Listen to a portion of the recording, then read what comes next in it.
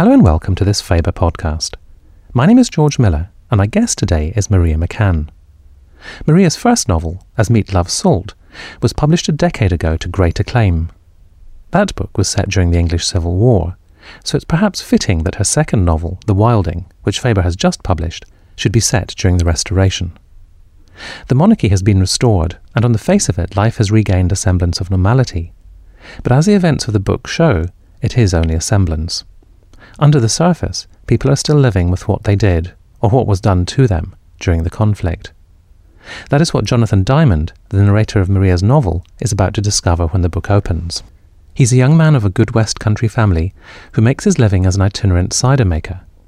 But when a boy arrives late one night with a message from his dying uncle, the tranquil surface of Jonathan's existence is about to be disturbed forever. The first thing I asked Maria was what it was about the Civil War that had fired her imagination. It's the passion and it's the sense of possibility. I am still disappointed that we had the Restoration, I think. Without being romantic about the Commonwealth period and the many things that were wrong with it, I do feel disappointed each time I contemplate the fact that we started again at stage one. About the Restoration, I think it's how you cope with unspeakable things that have been done. And of course, that's very much what The Wilding is about. How you go about the rest of your life when you've been at war with your neighbours and sometimes with your relatives. And that, of course, is a phenomenon which persists down the centuries. I mean, are you conscious of, I know it's a sort of a much maligned word, but relevance, so that what you're writing about has some kind of relevance to contemporary concerns too? I know that some writers go out of their way in order to think through the relevance, those kind of resonances before they start. I don't. What happens is that my imagination is caught by a particular crisis, a character in crisis. As I start to think about what might that person have done or what might be wrong, I become emotionally bound up with that character. As I begin to think about the how and why the plot unfolds, as the plot unfolds, then larger, more abstract or theoretical concerns start to... It's a very odd thing. They start to be drawn into it. The image I have in my mind is of water going down a plug hole, sucking in everything into a vortex. That's what I think of. That's what I see in my mind when I think about the process. It starts with the energy at the heart of it, which is the dynamic interaction between the characters, but other things get sucked into it as the fiction develops. Now, to begin at the very beginning, I have to confess I didn't know what a wilding was before I read your book, so it might be helpful just to tell listeners what a wilding is. A wilding is the name given to an apple tree that springs up without being planted. So somebody has thrown a core somewhere or a seed has got somewhere and an apple tree springs up. Nobody's quite sure what it's going to be. It's described in the novel as a bastard apple tree. But some of these apple trees in cider districts have actually proven to be very good cider stock. You mentioned the novel is set in a cider district, and the making of cider is absolutely central to the plot. Jonathan Diamond, the narrator, has a cider press. He's an itinerant cider maker. When did that become part of the imaginative world of this novel for you? Well, actually, it wasn't the first thing. The first thing was what happens in the Guildhall, which obviously I can't mention in any detail because it will spoil the plot for readers. But I needed some reason for my man to visit his aunt. And I had been interested in itinerant workers ever since I went to visit Thomas Hardy's house, Max Gate, and we were shown the plans of the house, which Hardy drew up himself, and there was a room there for itinerant workers. And when I asked who they might have been, they said, well, people who came to help with the harvest, maybe cider makers. Now, there is a Thomas Hardy poem called, I think, Lengthening Days at the Homestead, which is about an itinerant cider maker. So we know that they were there in the 19th century, and I did a little bit of research on these and found that they probably had with them a mechanised device for pulping the apples. Presumably the householders pressed it themselves. I'm not quite sure at which point these things fused together and I had the idea of making John an itinerant cider maker. Something that's been asked a number of times is, could he have had such a press? And the answer is, I don't see why not. presses were constructed of elm wood, they didn't have a great deal of heavy metal on them. If you could dismantle one and put it together, I don't see why a horse and cart couldn't pull it. And pardon the pun, you must have immersed yourself in the cider making process, because there's lots of learning, very lightly worn, but nonetheless you obviously know a lot about how cider used to be made. I did become very interested in 17th century cider making. It was immensely popular then, and writers sometimes look back to it nostalgically as being the golden age of British cider, but unfortunately most of the cultivars are gone, and the one that everybody praised at that time was an apple called the Red Streak, which was supposed to give such superlative cider that it was every bit as good as wine. Now, there is an apple called the Red Streak now, but it's not the same. So we'll never know what that authentic taste was like. Yes, I did get very interested in the... I've got this Somerset Pomona at home with all the different photographs of all the different apples in it. And the fact that the southwest is unusual in the number of apples that it grows, which are especially for cider making, because I discovered in the southeast you tend to get more all-purpose apples. You don't get those particular pungent varieties that are for cider and cider alone. The novel begins with a letter. Tell me a little bit about what that letter is going to lead to. That letter is going to lead to something which in a way is a murder mystery, but the novel is not really what you'd call a whodunit. It's a process of disillusionment, a process of self-knowledge and growth, the ripping away of illusions that the hero has about himself, and the dissolving of his smugness.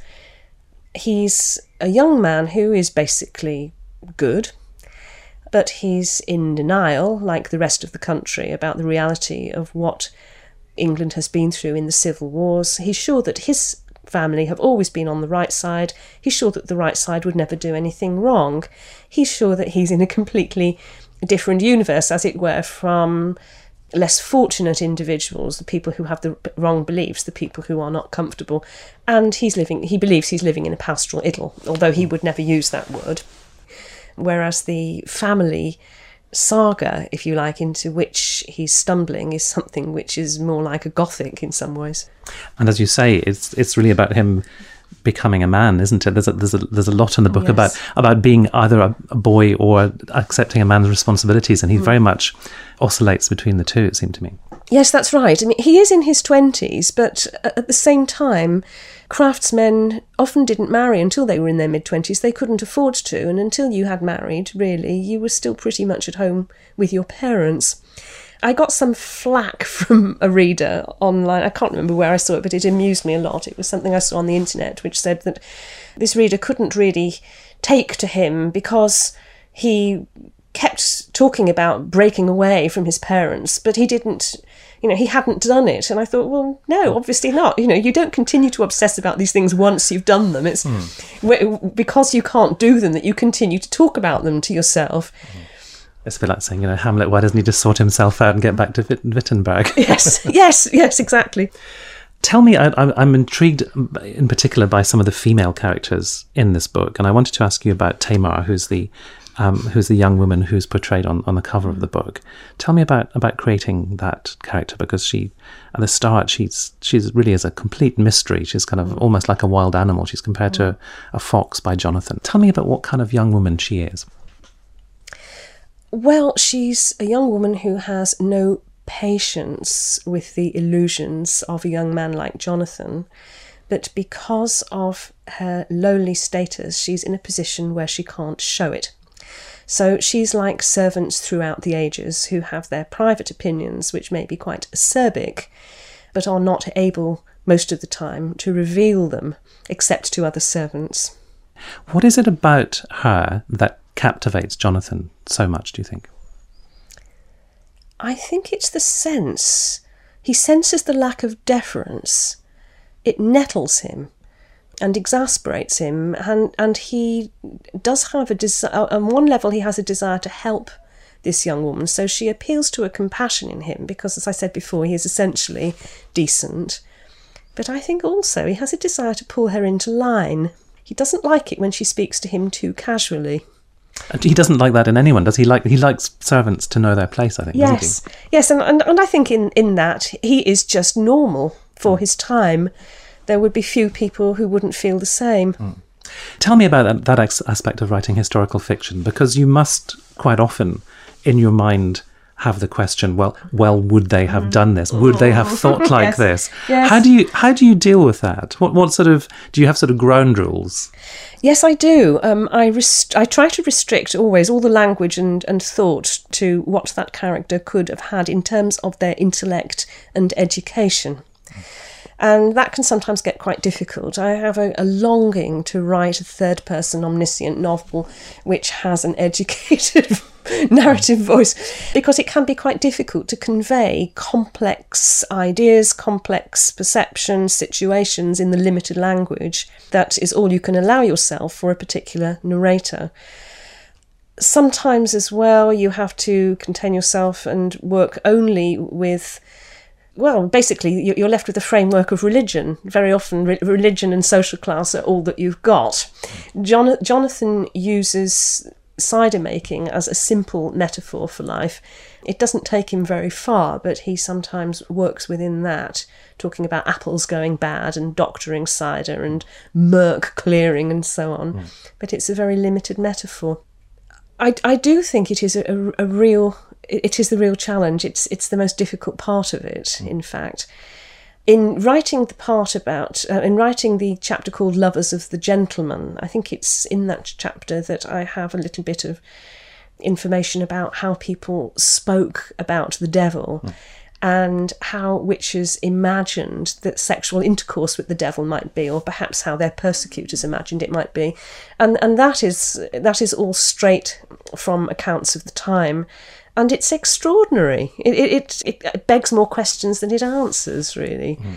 Why would anybody want to do that, really?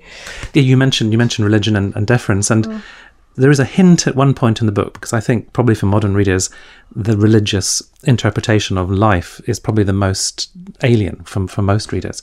And there is one point in the book where Jonathan does seem to be quite seriously questioning the accepted view of religion, where he talks about faithlessness, I think. So I suppose my question is that you as a novelist poking through this interpretative sort of seal that might otherwise be on everybody's mindset in the book? I suppose it's a way of imagining how someone in a religious age might experience doubt, who isn't quite able to take it to its logical conclusion and say there is no God. The nearest he can get is to say God is there, but I feel somehow cut off from him. Whereas in As Meat Loves Salt, I give Jacob a mystic experience. He's not able to understand it, and neither is his friend and lover able to interpret it for him, but he has it. I mentioned the female characters, and I thought Aunt Harriet was a terrific creation, and I imagined that she must have been great fun to write, this powerful, domineering virago of a woman. Yes, she was. It's always fun to write about what you dislike, to be able to inject venom into it. And yet at the same time, I had to only write things that I was comfortable about writing, if that doesn't sound too contradictory. So I do allow her moments when the loneliness and sadness of her life is glimpsed, even by Jonathan, as she sits alone and he realises that she has nothing left in her life now except looking forward to death, and admits that there is a kind of bitter strength in her. She's done an appalling thing, which again we can't mention. It's no excuse, but she has done it under severe provocation. It's not been completely wanton. She has done it as a way of solving what was developing into an intolerable situation for her, and probably would have continued to get worse had she not had the inspired evil idea that she could solve it in the way that she does. As you say, we don't want to give it away, but we're talking about an event which occurred in the Civil War and which has ripples. In fact, the character Joan uses the phrase ripples of the war, and it is one of the most sort of terrible ripples that goes down through the decades that follow it, isn't it? Yes, that's right. And this that part of the novel was actually based on a real-life event. It's the only incident in the novel which I consciously based on something that actually happened. I was looking at a review the other day which said that the reviewer found this absolutely astonishing and I think was unwilling to believe it. And while it's no defence in fiction to say that something actually happened, it did amuse me that this was the only thing that actually happened that she had picked in the novel. The sources that I had about this incident I came across when I was doing the research for As Meat Loves Salt, and I didn't think at that time that I would ever use this thing in a novel, but I found it very painful. I did spend quite a lot of time thinking about it, because with the minimal information that I had, I couldn't work out how it had happened. And I concluded that it was to do with power relationships, that somebody had been defenceless and had crossed someone else who was very powerful. I can't say much more for fear of giving away the plot. But I did continue to think about it for a while, and when I finally decided to make it the basis of a novel, because this in fact was the seed of the novel and not Jonathan and his press, this was the imaginative seed of the novel, what would happen after an event like that, I discovered that I'd actually used the same name almost exactly as the name of the real-life victim. I had transposed a couple of letters in the name. So it had sort of somehow embedded itself in you. It had lodged itself very deep, yes. It's an event of such brutality that it brings to mind something like, for example, the former Yugoslavia or some modern-day civil war situation. So it seems very modern in that kind of brutality. I think what's most terrible about it is the collusion, that it's not simply an act of violence, it's an act of collusion and scapegoating which takes place, which is, and later those who have benefited from it refuse to face up to what they've done or to take any responsibility for picking up the pieces. So again, it has echoes of the situations of occupation or after the occupation of France or the Spanish Civil War. Yes. People's minds sort of close against it, and the outcast is, as you say, scapegoated. Yes, absolutely. I wondered, do you envisage writing historical novels with female narrators? There are clearly difficulties in terms of, autonomy within certain societies, but is that something that you can envisage doing in the future? Oh yes, the novel that I'm writing at the moment actually doesn't have a narrator, doesn't have a first-person narrator, but it has two narratives, one from the point of view of one woman and another from the point of view of another woman. So we don't get a male perspective at all in the one that I'm writing at the moment, and it makes a lovely change. I don't want to spend my entire life impersonating men in print. I think in terms of As Meat Loves Salt, that particular story could not have happened to a woman. And I've been asked why I made his lover male, and partly it was because I needed somebody who could give him a really good fight. And women were so systematically disadvantaged during that period that a woman could never have led Jacob the merry dance that Ferris leads him. It just couldn't work. She would never have stood a chance. In terms of this novel, I suppose that kind of gendered complacency is part of what I wanted to remove from Jonathan as well, because he's definitely, in terms of gender, he's won the lottery. He's on the winning side, definitely. And he hasn't thought about women at all, except that he knows that he doesn't want to. Well, actually, the one time when he comes close to being in a woman's position is when his parents are trying to arrange a marriage for him with a woman called Anne Huxtable, whom he thinks of with revulsion, and he absolutely refuses to countenance that could happen. That's not going to happen to him. Yeah, it did seem to me that he in his position, sometimes he did occupy a slightly female role, in that he wasn't the master of his destiny that he might have wished himself to be, but was sometimes being deceived or being pushed by forces beyond his control. Well, that's partly, of course, because although he fancies himself as a great plotter and manipulator and discoverer, he is hopelessly outdistanced by the older generation. Throughout the novel, he continues to speak of his father as being this very straightforward good and innocent and plain person. And in fact, his father is, while being benign, his father is actually much craftier than Jonathan gives him credit for. Yeah, he does misread the situation quite often, doesn't he? Yes. His father is a manipulator for good. But there's nothing simple or helpless or innocent about his father. He manages to get people to do things that he wants them to do. You mentioned witchcraft a moment ago, and that's I suppose a female realm in the novel. Although again, it's very subtly. It's not in the foreground. Is that something that you had to do a lot of research into in order to portray? I did some, but I didn't want it to become a witchcraft novel. Earlier on, when you were asking me something, I said I don't know why people would do that when we were talking about witches and sex with the devil. And what I meant to say, actually, and didn't make clear, was that the experience is described as being so unpleasant that it appears to be totally unerotic. Why women would go in for witchcraft, why they would want to see themselves as having access to the devil, I can understand entirely. It's obvious, really, in terms of the disadvantage and the desire the lack of control over one's life. The less control people have over their own lives, the more they believe in the supernatural and in witchcraft. I did some research about witchcraft in the 17th century, but I kept it to the absolute minimum. I really didn't want it to become a novel about witches. It's clear in the novel that this witchcraft is a way of earning a living. There is no real supernatural power involved.